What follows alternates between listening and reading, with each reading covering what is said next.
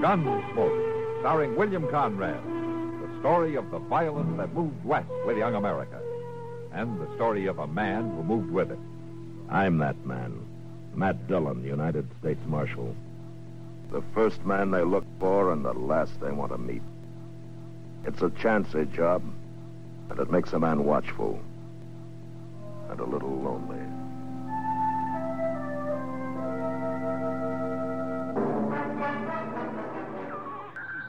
Coffee bring you Edgar Bergen, Charlie McCarthy, and Mortimer Snerd, and Charlie's special guest, Orson Welles. Wake up, America, and stump the experts.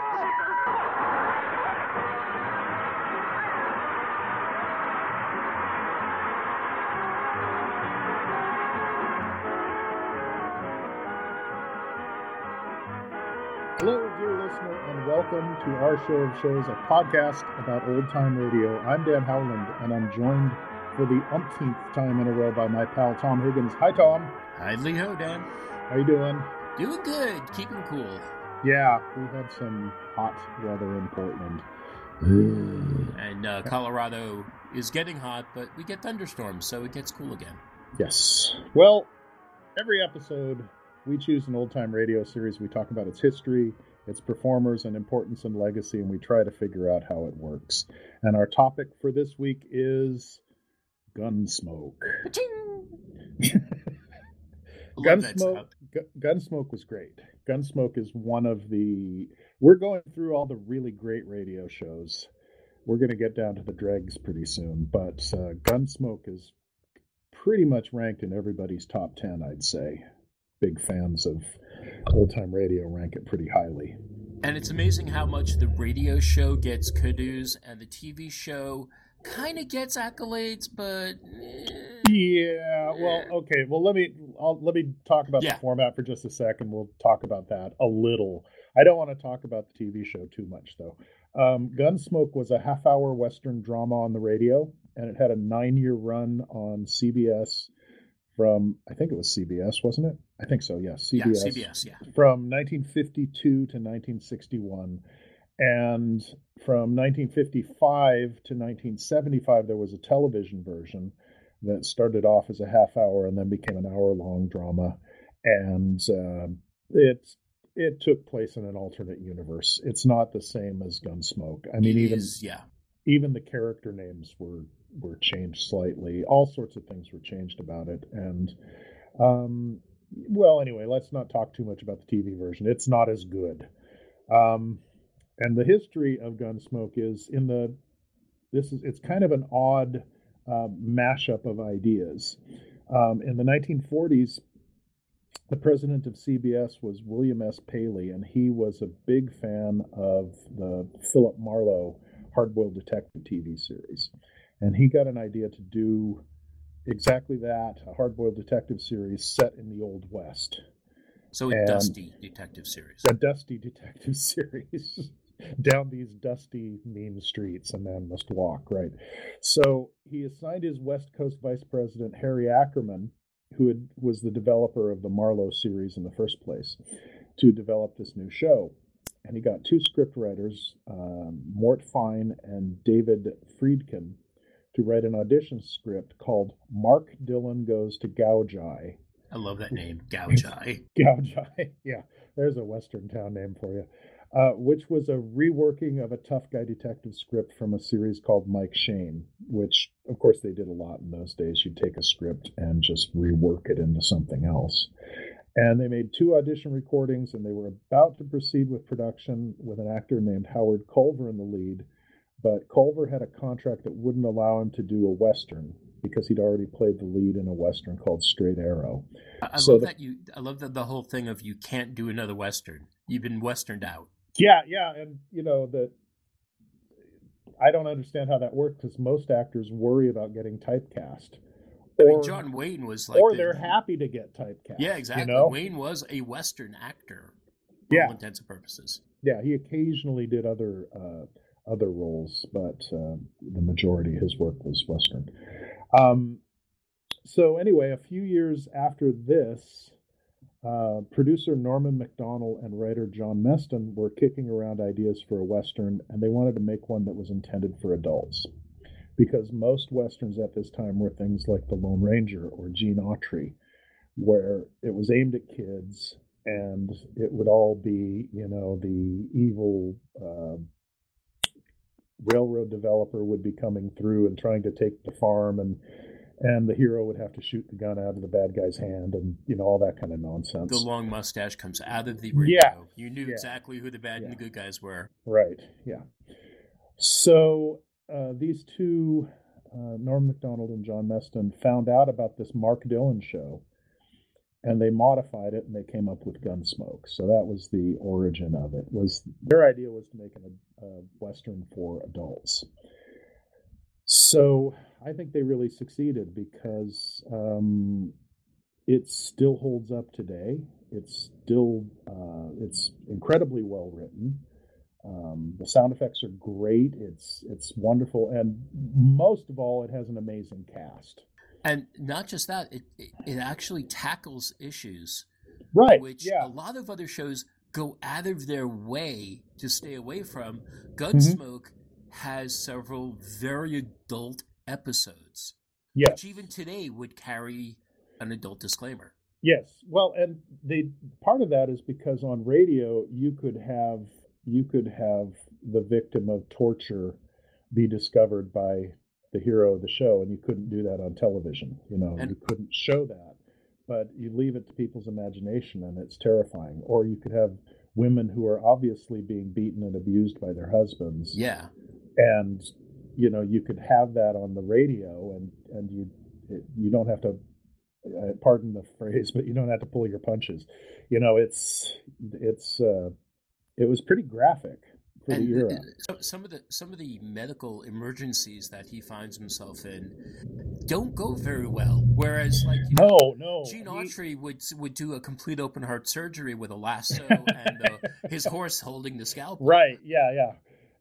There is an episode of Gunsmoke where Matt has to amputate somebody's leg, and the guy dies. The guy dies anyway. It's yeah, right. Yeah, it's a pretty grim show. I mean, within the constraints of it being a 1950s thing, there's a little bit of pulling of punches here and there.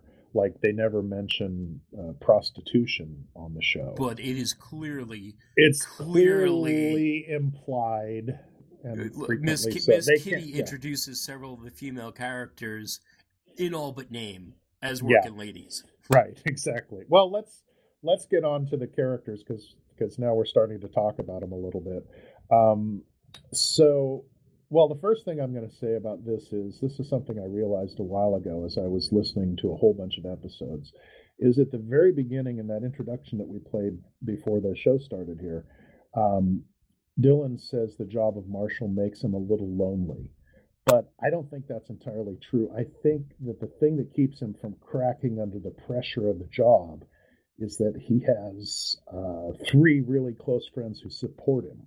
Yeah. And those 3 characters we'll start off with Chester, who is all but a deputy. Chester Wesley Proudfoot, who's played by Parley Bear. And his role on the show was to be comic relief sidekick, partly. He was the foil, yeah. He was the foil. He's also partly the guy who just says the obvious thing so that the audience can hear the obvious thing somewhere in the script.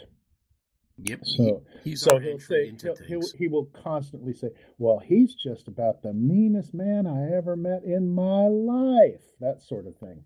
We already know that, but for script reasons, you need to have it emphasized, and so he says that kind of thing. In earlier times, he would be the Greek chorus. Yeah, something like that. That's part of his role there, and he was fantastic. Parley Bear was really a good actor.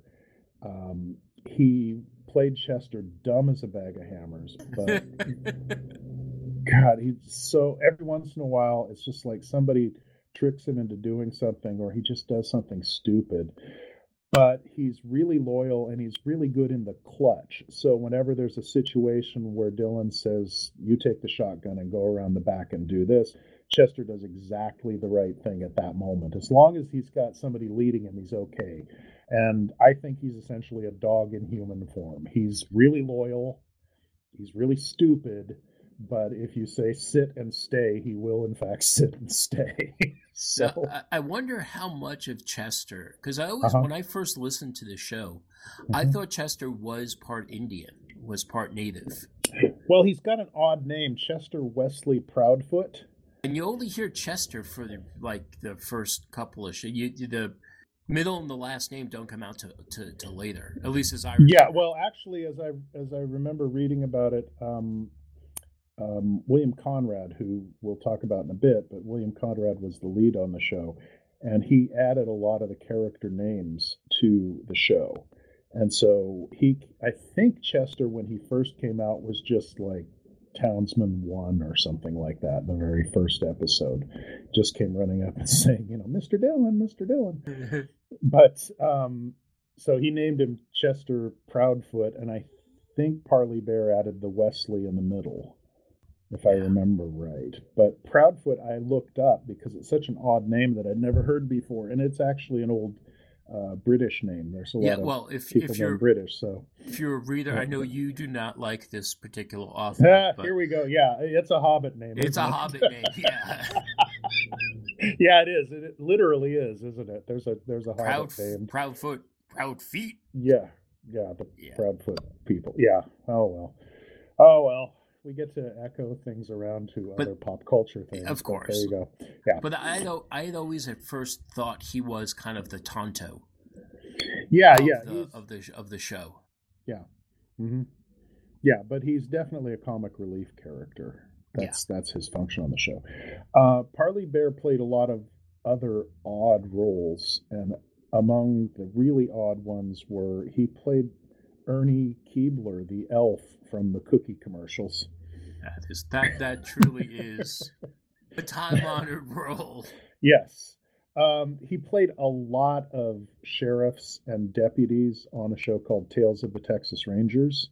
So I guess he had a certain amount of typecasting, that he was always going to be the deputy or the nearly the sidekick, because the Texas Rangers were like the FBI or something for Texas, and then they would work with a sheriff, and he was 3 times out of 5 he was the sheriff in that situation. He's got the voice for it. Yeah, he just sounds like a sheriff. Yeah. And he was on one episode of Star Trek Voyager playing an old man, so that's for other geeks who are in Star Trek. Voyager, you remember that? Oh, yeah. Hey, Mrs. Columbo. Yeah, Mrs. Columbo was the captain of a starship. She was trying to get away from her husband, and she went to Starfleet. So the second major character is Dr. Charles Doc Adams, who was played by the great radio actor Howard McNear, who I will always know as Floyd the Barber. Yeah, everybody knows that. That's his signature role, is Floyd the Barber. That's what everybody thinks of. But he was from the 1930s through the 50s. He was on the radio a lot, and he played a character on Speed Gibson of the International Police. A great show. Pretty great show. Which we will cover someday. Yeah, we got to do something about children's adventure series. Speed Gibson in particular. There's a whole show there. Speed Gibson is pretty good. It's a little bit draggy because it's like a soap opera. Yeah, we'll cut it down, man. Yeah, right. Anyway, he worked on a ton of radio shows in the 1950s, and I'd say he specialized in comic roles. When he was on Speed Gibson, he was a serious character in a show for kids, and then later he played a lot of comedic roles. And my personal favorite of those was in an otherwise terrible episode of Yours Truly, Johnny Dollar, called The Indestructible Mike Matter, in which he played just a homeless tramp who was unfailingly cheerful, even though people were trying to kill him and blow him up and things. And as long as you gave him a little alcohol, he would just be as happy as could be.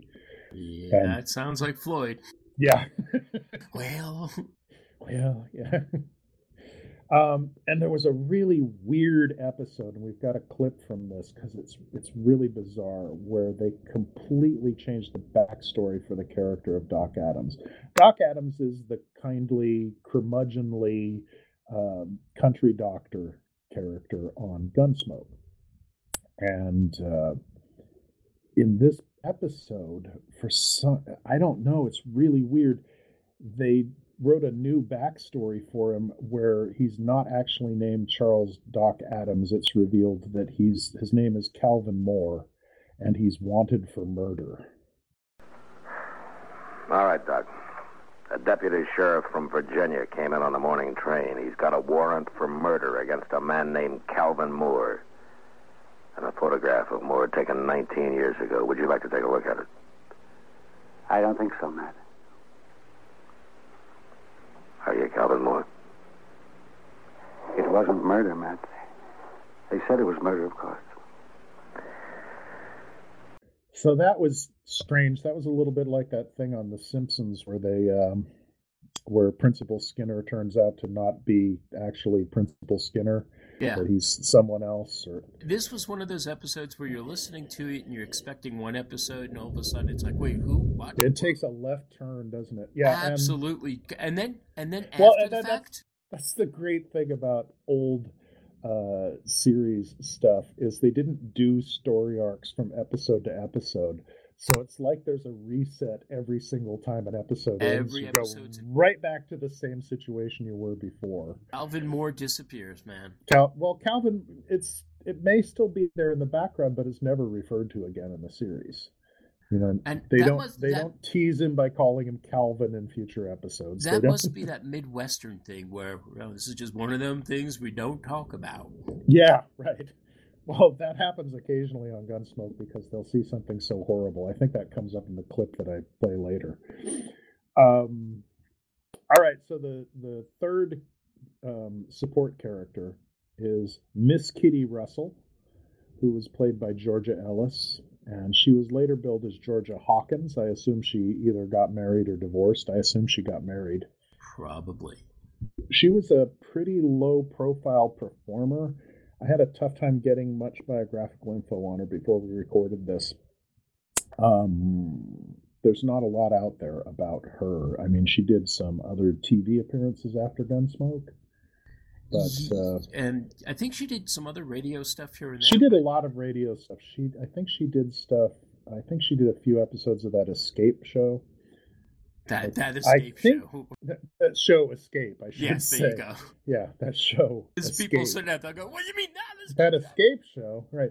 Yeah, there's a show called Escape, and that show had a rotating cast of that. William Conrad was frequently in it. Hans Conried was in it a lot. Paul Frees was in it a lot. So they would have the same actors playing different people because it was an anthology show. Anyway, Kitty started out the series as a saloon girl, which we can definitely read as a prostitute. And I think the producers of the show said she's just somebody that Matt has to go visit from time to time. Was their way. Man's got to do what a man's got to do out here in the West. They did a really naughty blooper where the sound editors edited together essentially a sex scene out of clips. And we'll go into the clip. Here we go. No, we're not going to play that on this show. I'll tell you something about the bloopers that is great. You can really hear that particular thing was just like a stag film that they made just to play at a party and that would make everybody laugh. But the actual bloopers where they're blowing their lines, they're all laughing and having fun. Everybody in the cast, I gather they really liked each other. It was a fun show, yeah. Yeah, it was a fun show for them to do. Even though it was a grim show, I mean, clearly they all liked doing it. And they knew, I think, that they were at the top of their game when they were doing it, that it was... That this was a really great radio show and that they were lucky to be on it. So, yeah. One of the things I like about Miss Kitty, though, is over time, she becomes the keeper of the saloon. And they never not say just the this... keeper. She starts she becomes the co-owner of the saloon of the Long Branch with Sam, the bartender. Yep. And then she later becomes the owner of it, and Sam is her employee. So and they never say it outright, but she talks about some of the girls in the various episodes, the women. Mm-hmm. Yeah, you can clearly hear that she's got herself a nice bundle of employees. Yes, of saloon girls. Yeah, and she talks lovingly about them. She is the mother hen. Yeah, she's a madam, definitely. Yeah, it's pretty obvious that that's the case. And then we move on to the main character of the show, and this is Marshal Matt Dillon, who was played by William Conrad. William Conrad was born in 1920, so he was in his 30s when he got the role, maybe his early 30s. And after Gunsmoke, he did a lot of movie producing. He narrated Rocky and Bullwinkle. A fact I never put together until recently. Yeah. That's the cast of Rocky and Bullwinkle was famous for setting his script on fire as he was reading it. And that's sometimes why he'll get to the end of a story and he'll say, "Join us next time on Rocky and Bullwinkle," really fast, because they've set his script on fire. That's beautiful. Yeah. Later, he played the TV detective Cannon, and he starred in a show called Jake and the Fat Man. Did he play Jake, or was he... Yeah. Oh, come on. Yeah. He went big in Hollywood. He was always a stocky man, and when they did some publicity photos for the radio show Gunsmoke, it's pretty obvious that he's sucking in his gut all the way up to his chest, to make himself look more macho, I guess, or something. Sheriffy, yeah. Yeah, right. To look more like a sheriff. But yeah, he was a heavy guy. He was a big guy. He went full Orson Welles after a while. And that's why they didn't cast him in the TV series, because he just didn't look the part of a sheriff. They got James Arness to play Matt Dillon on the TV series. They got the thing.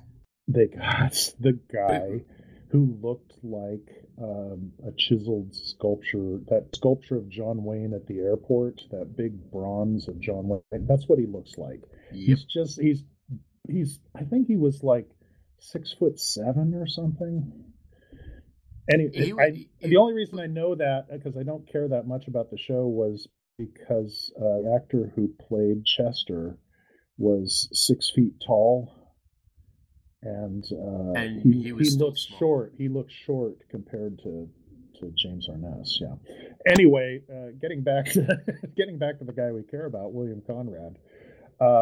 He got the part, I think, because two reasons. He had a really commanding voice, and the second reason was he was a good actor. He played the character with some sympathy and some.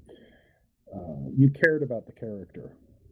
It could have gone really south, because he could have just seemed like a cold, unsympathetic character. But Conrad brought a lot to the role. You were saying what? A couple of westerns tried to do that stoic marshal, walking alone in the wind type of thing, and they do what you said. It just, you have no sympathy for the character. Yeah. Whereas he was able to actually give it an actual depth that you didn't feel like he was standoffish for no good reason. This was a guy who's been through some stuff. Yeah, well, and one of the reasons I think the series works is because he has these secondary characters who support him, and that's what keeps him from cracking up. Because if he were just a single solitary character going through all this, he would have killed himself. I mean, well, not to start the conspiracy here, yeah. But as you said you wanted to do this, I was doing some research. It came to mind that you could easily start a train of thought that says he was alone, and these characters were the fractured figure, because he's a cracked character. Here we go with He could go that route, and if you take that premise, that would be a perfect little. Yeah, I suppose so. But I always take what is canon, if you'll excuse the phrase. I have to accept that what's presented through the speaker as being actually happening. You believe in an honest narrator. Yeah, I do in this particular case, because it's never presented that it's anything else. Yeah, and I agree with you, but I think there is a show that does have a really dishonest narrator, and that the only one I can think of offhand that has a really dishonest narrator has got to be The Lives of Harry Lime. Oh yeah, he's always painting himself. So you know this, that if this story really happened in the real world, it didn't happen the way the character's telling you, because he's painting himself as being the victim and this and that. So I don't go that route, because then you start to go, what if there's no Mrs. Columbo? You know? Wait, whoa! Hey, hey.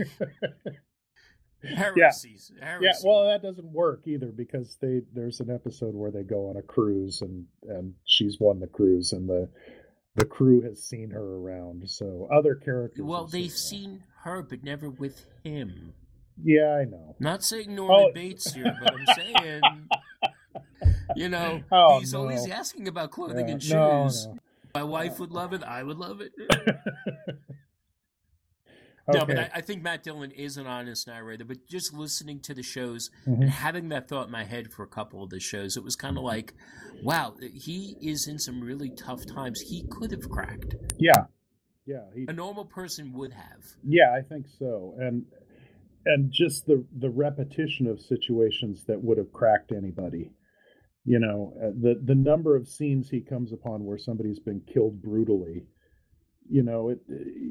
you wouldn't have to just be tough. You'd have to be bonkers not to crack. They did. There's another show that comes at the Western from a different angle. The TV show Maverick. James Garner with the James Garner thing, and they did an episode called Gun Shy, in which they just lampooned the hell out of Gunsmoke. and they really did make what was the name of that character? He was something like Mort Dalian, or something like that. And they just made him practically a sociopathic killer with hiding behind his badge. All he wanted to do was run people out of town or shoot them. And of course James Garner's character is just like this, a coward who doesn't like to hit people, and is so that was a great episode. I recommend that after you've listened to a few Gunsmokes, or I guess it was more a lampoon of the TV show. Yeah, but still, even so. I've got a little piece of trivia about William Conrad that just fascinated me. I don't remember where I found this. It might have just been on Wikipedia. I guess it was from my notes here. In the 1960s, William Conrad had started doing a lot of producing and had done quite a few successful movies. So Jack Warner of Warner Brothers gave him the screen-used prop Maltese Falcon, the same one that Sidney Greenstreet had slashed with a knife.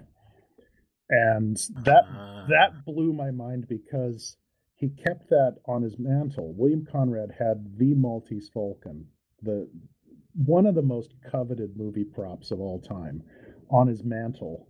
And after he died, I think it sold, at the first auction, it sold for something like $300,000. And the next time it went up for auction, it was, I think, over $1 million. When I was a kid, I was a big movie buff, and the Maltese Falcon, finding the original Maltese Falcons, finding copies of them, that was always like in the buzz around movie trivia prop stuff. Yeah. Everyone wanted to have found it. Yeah. Like Constitution and painting in the attic. They made, I think, something like 6 of them. Some of them weren't. There were 2 that were used on screen. Yeah, there were a couple used on screen, but he had one of the 2 that was used on screen. So. That's beautiful. The other ones got used. We're getting way off topic here, but the other ones got used in a movie called The Black Bird with George Segal. Oh, Jesus, no! Which was I remember that one. Remember that one? Yeah, that was not a good movie. Mildly amusing, I think, is the best you could say about that one. He was the Michael Caine of his day. At one point in the 70s, he was in everything. If Michael Caine could play the banjo, yeah. But... Oh, Michael Caine, I'm going to play the banjo now. Oh, okay. Why do we fall off topic, Master Bruce? I don't know, but anyway. Now on to the supporting cast of Gunsmoke, and this is one of those fun radio things, is that most of the male supporting characters over the years, that like 9 years that Gunsmoke was on, were played by 4 guys. Yep. Every show show has at least 2 of these guys in it, at least 2. Lawrence Dobkin, Vic Perrin, John Daner, and Harry Bartell. Those 4 are mentioned, at least 2 of them in the credits for every episode. And they had a lot of other guest stars came in, dozens of other people cycled through various roles. But the vast majority of the roles were these 4 guys. And I think that contributed a lot to the ensemble cast feel of the show. Everybody got along, and you knew that if John Daner was coming in to play the heavy, it was going to be great, And Harry Bartell was in Johnny Dollar a number of times. Yeah, he was in a lot of times.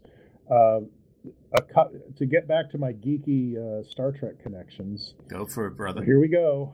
Vic Perrin played a pacifist in the Spock with a Beard episode. And he was the voice of Nomad, and I think he did 1 or 2 other voices here and there throughout Star Trek. And Lawrence Dobkin did a lot of directing, and he directed Charlie X in the original Star Trek series, and on The Next Generation, he played a Klingon. So there we go. There are all of my Star Trek connections for this Nicely episode. Done. Thank you. There's a really weird supporting cast moment in one episode. I don't know why, but Howard McNeil wasn't available to play Doc. And they brought in Paul Frees. And Paul Frees, if you don't know who he is, I call him the poor man's Orson Welles. He was the voice of the Haunted Mansion's ghost host at Disneyland. Ding, ding, ding. Ding, ding, ding. There we go. I did it. I brought it around to Disneyland. He played the majority of the pirates in the Pirates of the Caribbean ride. He was Boris Badenoff on Rocky and Bullwinkle. And there we go, Rocky and Bullwinkle again. And it's a touchstone. And he played, of all things, the Pillsbury Doughboy. Yeah. Well, he had a 4-octave range, so he could do high-pitched voices and low-pitched voices.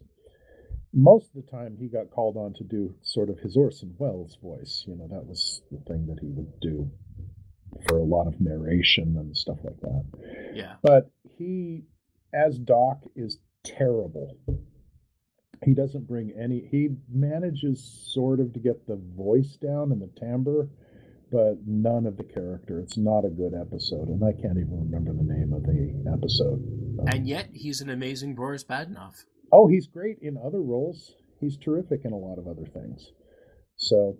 it's got to be hard to step into a really established role like that. It would be like somebody coming in and playing Dr. McCoy on Star Trek. You just go, why didn't they just give the character another name and say McCoy's on shore leave or something? Also, I really didn't understand why they did this. This is the thing that they did with Gunsmoke, is they would very often re-record a show that they'd already done.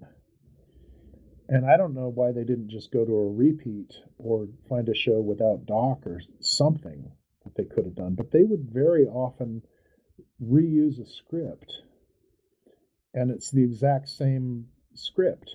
One of the headaches of archiving this show is the fact that there are redos, and you have to make sure it's actually a redo and not a rebroadcast. Right. Yeah, that must be a pain. The clip we're going to play actually was done twice. They redid this episode, and there is a change. At the end of it, in one, Chester says the Long Branch, and then the other one he says the Alfraganza, the other bar in town. That's weird because I listened to both of them, and honestly, the performers are hitting the exact same notes. They're hitting the exact same beats. It's the same damn thing. I don't know why they did this, but anyway, this is a really good episode. This is an episode that if I were gonna expand an episode out into a novel, this would probably be the one I would pick. What's it called? It's called Bloody Hands, and this Matt Dillon starts having nightmares about how many people he's killed. So he's starting to have a psychic split. He's starting to. This is what I was talking about earlier. He's coming close to cracking, and he just decides to repent, quit his job, and slack off. And this clip comes at the end of the episode when he's relaxing on a fishing trip with Kitty, but of course trouble's a brewing in Dodge. Oh, Matt. Look, there's somebody coming on horseback. Look. Yeah, it's Chester. Oh, yeah. Looks like he's in a hurry, too. Maybe he couldn't wait for that fish fry. Yeah. Mr. Dillon? Oh, hello, Miss Kitty. Hello, Chester. Mr. Dillon, Joe Stanger's in town. Oh? Well, that doesn't matter to me, Chester. But you don't understand. Don't understand what? What I come to tell you. Stanger's at the Long Branch, and a while ago he had words with one of the girls there, and she slapped him, and he pulled out his gun, and he killed her. He what? Who was the girl, Chester? Kate Hawkins. Oh, no. That's who it was, Miss Kitty. Then the bartender tried to stop him, and Stanger shot him, too, and I hear he's going to die. I grabbed the horse off the hitch rail and come right out to tell you you've got to stop him, Mr. Dillon. Look, Chester, I'm not the marshal here anymore. I quit, remember? You mean you're going to let Joe Stanger walk around Dodge and shoot everybody that gets in his way, including women? I'm through killing. I told you that. Well, who's going to stop you then? You're the only man around here that'll go up against him, and you know it. That may be true, but I'm still not going to do it. Wait, Mr. Dillon, wait a minute. I've been thinking a lot about all this lately, and there's something you've been overlooking. Oh? Men like Stanger and Brand, they got to be stopped. I'd do it if I could, but I can't. I just ain't good enough. Most men ain't. But you are. It's kind of too bad for you that you are. That's the way it is, Mr. Dillon, and there's nothing you can do about it. Not now. It's too late. It's way too late.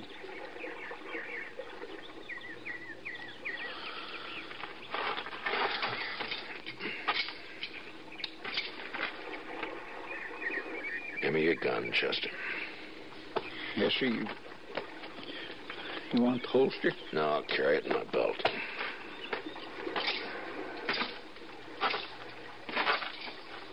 Oh, Kitty? Chester will help you carry the fish back. Sure, Matt. Sure. Oh.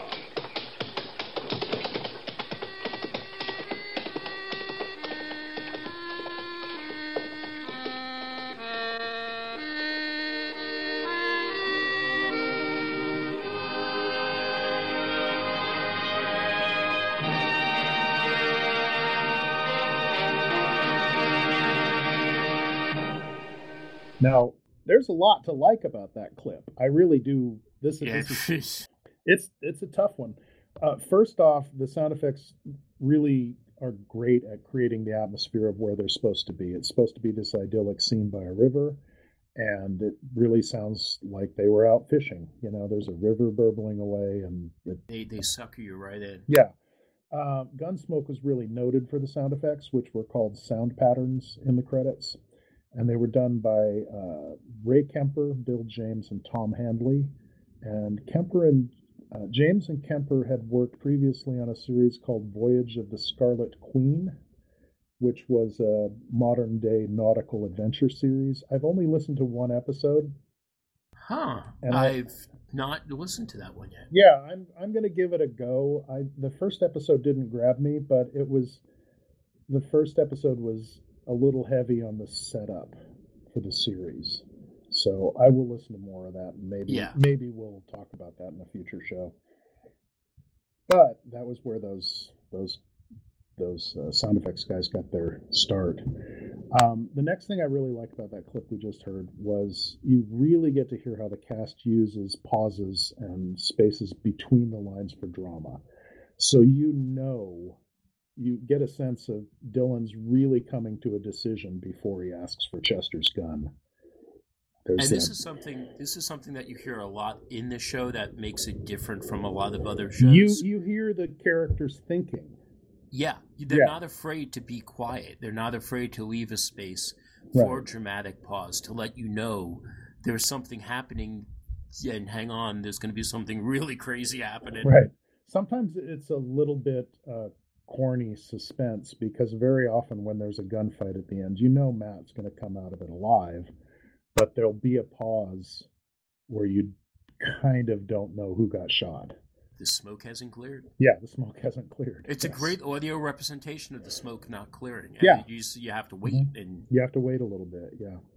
But in contrast to so many shows from like the 30s and early 40s where the patter and the pacing is just relentlessly fast. Yeah, there's a feeling in a lot of early shows. I don't know if you've ever seen a comic book where somebody has to like clutter up every panel with tons and tons of stuff. And they don't use any white space at all. They don't. Yeah, it's just packed in. That's the feeling I get from a lot of other radio shows. Is they don't give time to have a character think. Yep. Yeah. So Johnny Dollar does this as well sometimes. Is there'll be a nice pregnant pause somewhere, and there's a decision being made. Yes, right. But I mean, it was built into the DNA of Gunsmoke. I mean, that happens all the time. That just like Matt walking down the street, it'll just be him. You'll hear his footsteps and his spurs jingling. Yeah. They seldom did that kind of thing on other radio shows. So I really like this clip also because it really rounds out Dillon's character as being totally damned. He's damned if he does, and he's damned if he doesn't. He has to go back to Dodge and kill somebody again. And it sucks. It's a really dark episode, I think. Where... All I can say is welcome to parenthood. Yeah, you guys... Yeah, this is that when I listen to Gunsmoke, it's like every dad decision you have to make is like that whole, I don't like doing this, but Chester, get me my gun. Get me my gun. Yeah. The final thing that I really like about this clip is the writing is really good on Gunsmoke, and the thing that I like about the way this episode ends is it ends as Matt rides away. It doesn't end with the gunfight. The gunfight isn't important. The important thing is Matt's dilemma and his decision. The resolution of the problem that's presented isn't even part of it, really. So that's why it ends there. And I find this really funny because I've been looking at a few of the old-time radio discussion groups online, and people uniformly, every time I've searched for this episode, people uniformly complain about how this episode leaves you hanging. Wow. Oh, please. Like, what are you talking about? Well. It doesn't leave me hanging because he's going to come back next week and be the marshal again. Okay, just let me bring it back to Star Trek for a second here. There is that class of fan, and God love him. If you're of this class, whatever, it's your life. I have a few things that I'm that way about. Yeah. But every word does not have to be a catchphrase. Every ending does not have to be a Starfleet-approved ending. Yeah. Gunsmoke does not end happily a lot, and doesn't even, like, in the middle of the show, you're not thinking, how are they going to wrap this up in a happy, fulfilling way? They're not. Right. You know this by halfway through the episode. A lot of people look to these shows to feel that warm, happy, everything's concluded. The thing that I like about Gunsmoke is there's an element of nostalgia to listening to it, but I wouldn't keep really coming back to it if it weren't high-quality drama, well-written and well-presented. Well, yeah, and that's a lot of old-time radio show listeners. There's definitely at least two schools of thought. There's those shows we listen to because, I remember when I first heard them. And then there's the shows you listen to, and you're like, I listen to that just because it's a good show, not because it's old or because it's a golden age show. Mm-hmm. Johnny Dollars, like the Bob Bailey Johnny Dollars, we've said this last episode, they're just good. Yeah.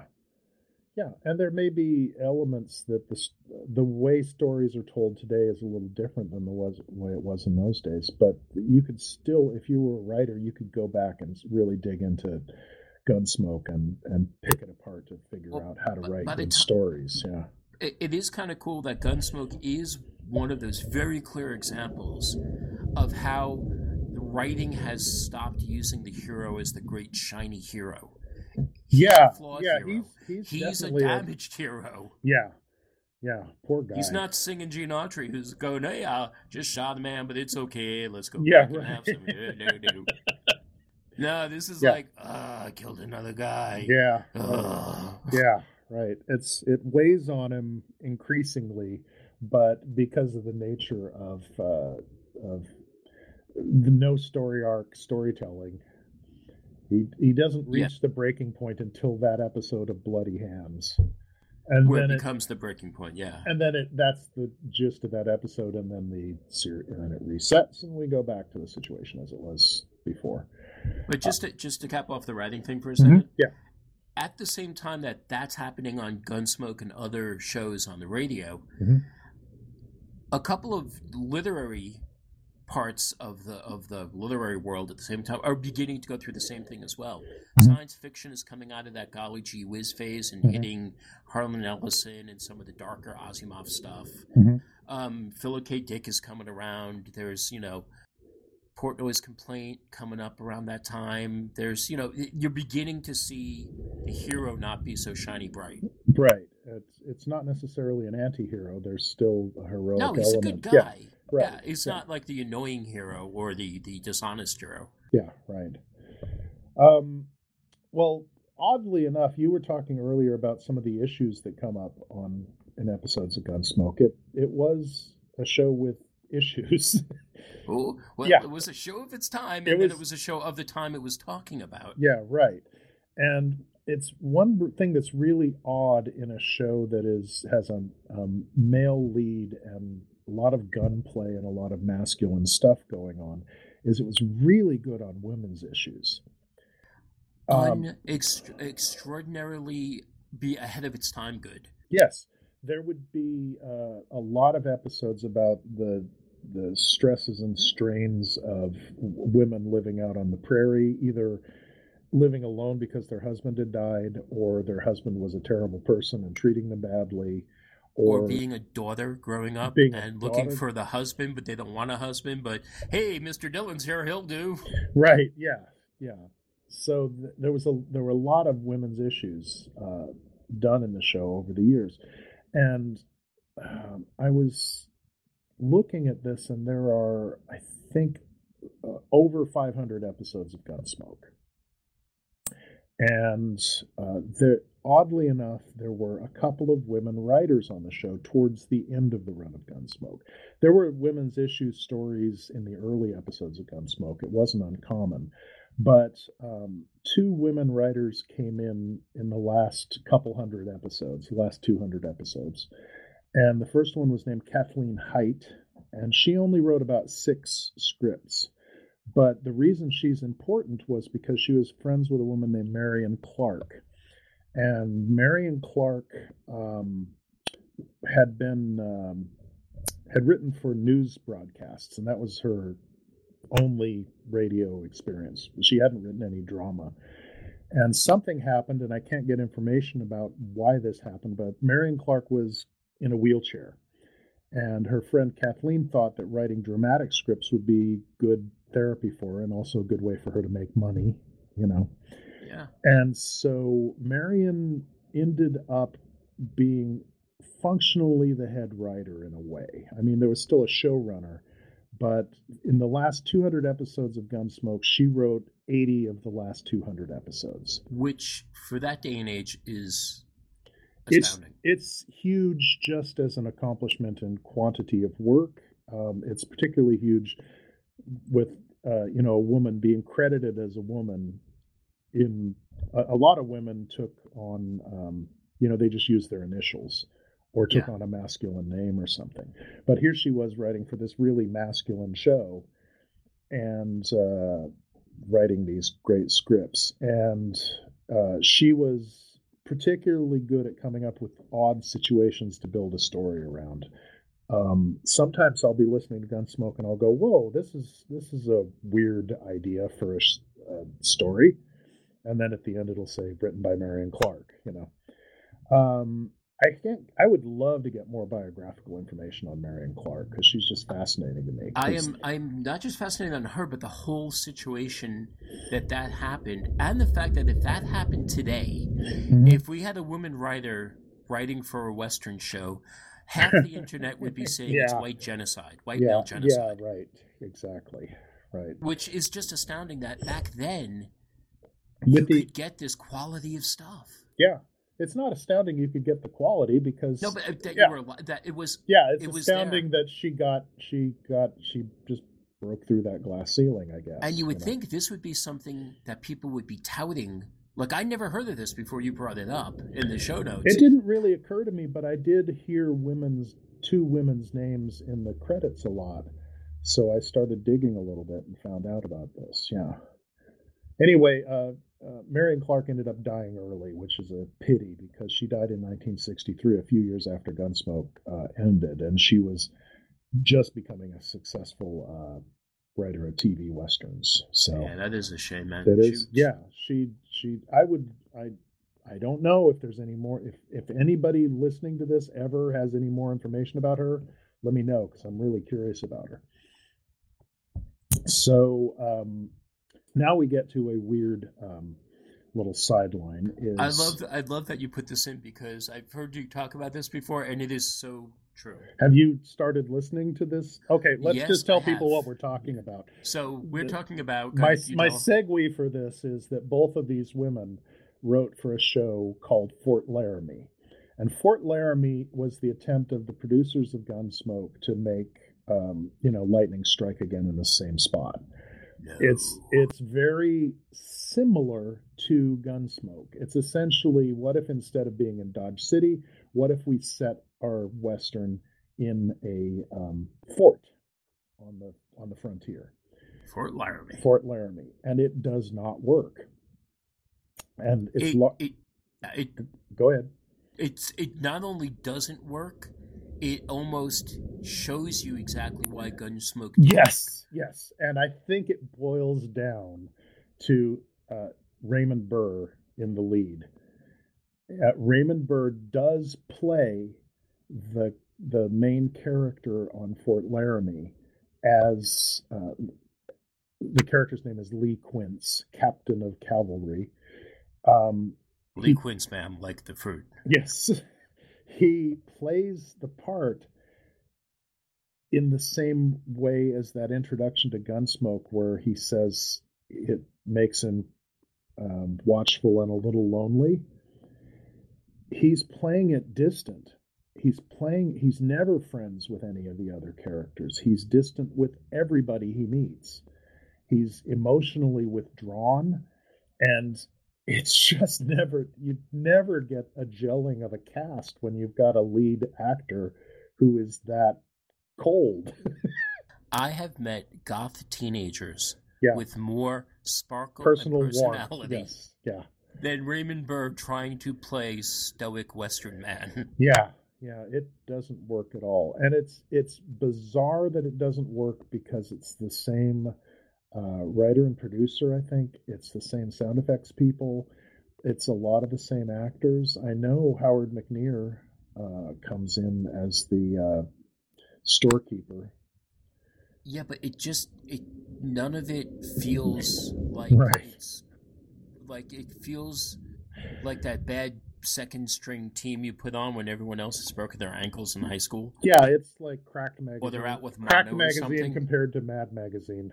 Well, you can't say that anymore. No, not anymore. No, this is. But back in the day, back in the day, you'd go read Cracked because you'd read Mad already. Yeah, it doesn't gel. It just doesn't work. So I can't recommend Fort Laramie. It is interesting to hear it as a contrast to Gunsmoke, though, to hear the same production values and the same type of show, but it just never quite works. Anyway, like I said, it is a good reason. It is a good example of why Gunsmoke does work. The camaraderie, the cast, right? The fact that he doesn't play it so flat, he gives you hope. Yeah. And everybody in the show, it's a very human show. Yeah. And Fort Laramie was a very cold show that partly a symptom of it being military and of being, very rigid characters in it, but just doesn't work. And speaking of things that don't work, at least for me, our next topic. Yes, the radio show came to an end partly because of television, partly because there was already the Gunsmoke show was running on television and supplanted it, I guess you could say. Well, there was one other show that kind of did that simultaneous radio TV thing, but it was the reverse order. It was a TV show, then a radio show. Have Gun Will Travel. Started as a TV show, and then they made the radio show for it to fill in stuff. Okay. Well, anyway, when the TV show started, they reused some of the scripts from the radio show at the beginning. But it's a totally different show, even down to the names of the characters. So you had Dr. Charles Adams on the radio show. Why? Just why? Because William Conrad thought that the character, as originally written, was kind of ghoulish, and so he named him after the cartoonist Charles Adams. So there's your Addams Family connection. Yeah, the show's so rich with good connections. Yes, right. It's a cultural pop icon. It's like... And then the TV show becomes, Galen Adams. Yeah, right. They let the actor choose the first name of the character, and so he chose Galen because that's an ancient Greek doctor. Okay. But anyway, Chester Wesley Proudfoot, what a great name. Beautiful name. Became Chester Good. Chester Bad. Chester Very Bad. Chester Good Bad. Anyway, the TV show ran until the 1970s, and I don't have much to say about it. People love it. Yeah, I don't. I watched it when I was a kid, but it didn't. Yeah. I didn't love it. It was I remember my grandpa. One of many things that was just on. Yeah. Everybody watched it. I have one more clip from the radio show. And I found this one day when I was just listening through the Gunsmoke, and it was just a sterling example of how advertisers can undermine the message of a show. This is an episode called The Buffalo Hunters, and it's an episode about a complete rat bastard who does a ton of terrible things, including hunting buffalo to near extinction, until these Native Americans who depend on the bison finally catch up with him. So this has some problematic elements because it involves Indians torturing a guy. But anyway, Dylan has some sympathy for the Indians here, even though they do a terrible thing. And they do a terrible thing to an extremely terrible guy. But this episode was one of the most horrific episodes I'd ever heard. There's just horror and darkness at the end of this. And then there's a really tone-deaf commercial right afterwards. I don't know how the Indians caught Gatliff. He'd gone a little mad, and maybe that made it easy for him. But they'd finally got themselves a buffalo hunter. And into their unbelievably savage torture of him had gone all the hatred and desperation of a race being slowly starved and driven from their homeland. For all of his evil, Gatliff had died harder than any man I'd ever seen. Chester and I rode back to Dodge, and it was never mentioned between us again. In just a moment, we'll tell you about next week's adventure on Gunsmoke. You know, what you are tomorrow depends on what you eat today. So, Mother, be sure that the big and little Indians at your house always eat a good breakfast. And tell me, what could be better for breakfast than Post Toasties? Post Toasties, you know, are the heap good cornflakes. The best thing that's happened to corn since the Indians discovered it. And that's so. Like, okay, this is the second episode in a row where we've had great counterpoint commercials coming after poignant moments. Yes. So last week it was the end of Johnny Dollar and the end of Old Time Radio, followed by a constipation commercial. And now this week it's your little Indians will love breakfast cereal. Sugar crunchies. Oh, Lord. I mean, why not just put bottles of booze and blankets and smallpox infested blankets in the ad with them? Yeah. Oh, Jesus. That was ridiculous. Anyway, that's what I think about Gunsmoke. And that's a great. I think people need to go and listen to Gunsmoke a lot more, because not listen to it just for, oh wow, it's a great old show, but listen to the writing, listen to the acting. It's really a superlative show. Yeah. And you were saying that a lot of people are looking for an entry point to listen to old radio shows. Yeah, what's a good... Well, for Gunsmoke, I mean, you can just dip in anywhere. Yeah, that is true. The thing about Gunsmoke is there are almost no dud episodes of Gunsmoke. There may be one or two where I kind of rolled my eyes, but most of the time it's a superior show. Yeah. It's one you can dip into anywhere. So if you guys want to listen to Gunsmoke, there is a specific podcast set just up for your needs. Go tell about your podcast, Tom. So there is a podcast called Westerns, the Western Podcast Stream, and it streams old-time radio westerns. It has Gunsmoke, it has Have Gun Will Travel, it has Challenge of the Yukon, which I love. Challenge of the Yukon is one of those really childish shows that I love. But it's a great. King is just like we all need a little king in our lives, man. Yeah.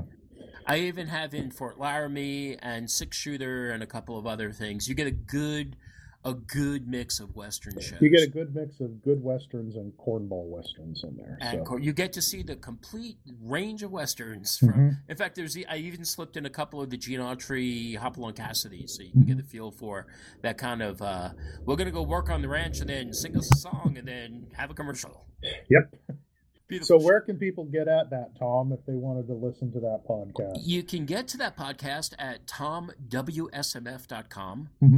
And follow the link to the podcasts, the WSMF podcast. And that is just one of 20 different old-time radio show podcasts that you can be listening to. We have podcasts specifically set up for hard-boiled detectives, a Yours Truly Johnny Dollar stream, all just Yours Truly Johnny Dollar. News reports. You've got quiz shows, news reports. Kid shows. We got serialized kid shows. Fib McGee and Molly, the Great Gildersleeve, comedies, British comedies. I can't even, my brain hurts sometimes with the number of these things. But yeah, I mean, if there's a genre and our podcast, radio, our podcast is at a different location. Yeah, we're good. Yeah. Our podcast is at ourshowofshows.com/ourshowofshowsRSS. So if you go to ourshowofshows.com, you can get to all the show notes of stuff we've talked about here. You can get to the shows as audio and also the shows as YouTube videos if you are so inclined to watch them as such. Oh, I'm going to have to find links for the shows we've talked about and put those up in the show notes. But oh yeah, definitely. Those show notes are. I'll get that done. They're good because we're getting old, and we're going to forget things in about 2 or 3. What did we talk about last month? Right. We should do a Gunsmoke show. Yeah, we'll probably talk about Gunsmoke again and again. Anyway, we've got email addresses, which I've yet to hear from anybody, but we're just sort of starting out this podcast. So I'm Dan at ourshowofshows.com. And I'm Tom at ourshowofshows.com. And at some point we're going to do a Patreon, but we don't have it. We're still working on it. But in the meantime, we also have a Twitter account, which is at Our Show of Shows. And new and fairly fresh and new, Facebook group. Search for Our Show of Shows on Facebook, and there is a Facebook group. Well, what do you know? For all your Facebooking, Insta, tweeting, Snapchatting things. Whatever you guys do out there. I try to make everyone happy. If you guys want us to do an Instagram or Snapchat, let me know. I'll set it up. We'll take pictures of my desk or Dan's desk. Yeah, my weird little podcasting rig is... I got to get some pictures of that. Oh, that's my timer going off. Yep. We've hit an hour of talk, and then once we add clips in, it's going to be longer still. So we should probably wrap this up. What are we doing for our next episode? Are you next planning... episode? You need to tune back in to hear us talk all about British comedies from the old time radio show days. Can you name a couple of those for the good people out there? You're going to be listening to probably a lot of Goon Show information, Around the Horn, Beyond Our Ken, and maybe a little bit of a dip into Just a Minute. Okay. Yeah, I'd love to talk about Just a Minute because I loved that show for years, and then I started having problems with it. But there are some problematic people. There's a problematic person involved in that show, but we'll talk about that next time. It isn't Kenneth Williams.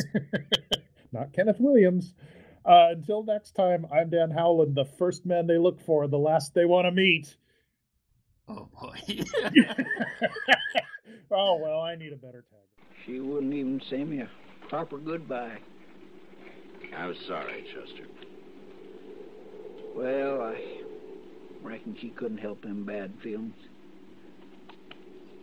Mr. Dillon? Yeah, Chester. It ain't always easy to be a lawman. No, not always.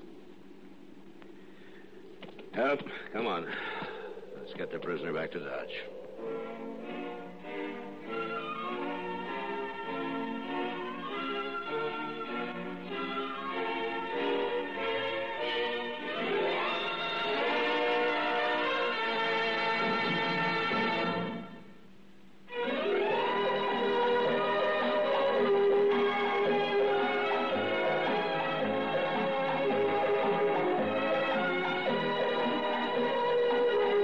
Gunsmoke, produced and directed in Hollywood by Norman Macdonald, stars William Conrad as Matt Dillon, U.S. Marshal. The story was specially written for Gunsmoke by Marion Clark, with editorial supervision by John Meston.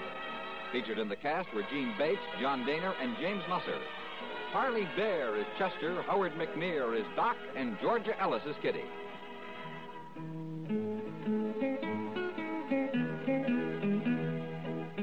This is George Walsh inviting you to join us again next week when CBS Radio presents another story on Gunsmoke.